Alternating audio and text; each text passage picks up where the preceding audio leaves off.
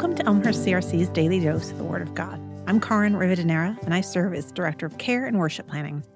I'll be reading Psalm 15, verse 1, a psalm of David. Lord, who may dwell in your sacred tent? Who may live on your holy mountain? If David were alive today, if David were, say, a shepherd, soldier, songwriter, politician, if David were from a sheep ranching family in Wyoming, but now the toast of the town in Washington, D.C., his lifestyle would shock even the most libertine in our culture. From the vast number of wives and mistresses to murderous cover-ups, stories of David could fill our 24-hour news channels.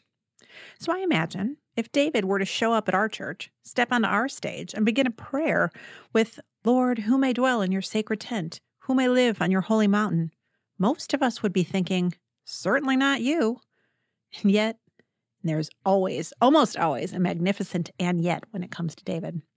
In posing this question, David does what David does best. We see why he's described as a man after God's own heart. Because despite his flaws, despite his sins, and despite his moral failures, David teaches us more about how we can go to God than perhaps anyone in the Scriptures, except Jesus, I'd argue. And here, in this passage, he's asking not only how we can go to God, but who can go to God. Perhaps this question is because of his flaws. Now, according to my study Bible, this psalm likely reflected a liturgy of entrance into the sanctuary, that is, an actual physical place in the here and now, or then and there, not a spiritual place in the future.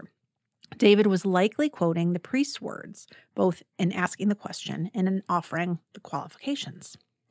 And yet, because this psalm is credited to David, I wonder if David wasn't reflecting on this personally, if he wasn't asking if he was righteous enough to come before God.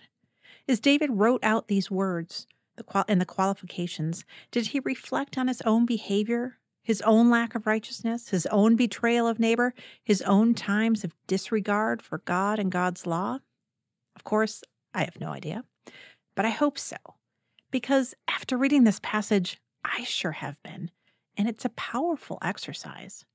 It's so easy to imagine scoffing at other sinners like David. It's much harder to take stock of our own faults, of the reasons we don't deserve to come before God, of the ways that we have been less than righteous, or failed to love our neighbors or honor God. And I don't mean this just in the broad total depravity / we're all sinners kind of way. I mean in the fearless moral inventory, if I can borrow this 12-step language, kind of way. To dig deep and ask, what is keeping me from God right now?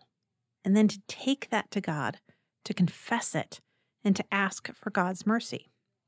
While confession exercises can be grueling, they're the best way to get to the best news and learn the best thing about God. This is something David seems to always be trying to teach us. That God knows the ways we've failed. God knows the ways we've fallen short, as Paul writes. The ways we've been complete and total embarrassments to God. But God loves and welcomes us anyway. Like a good parent, God opens God's arms and invites us in. I hope I never get over the miracle of this. The miracle of God's goodness and faithfulness to us.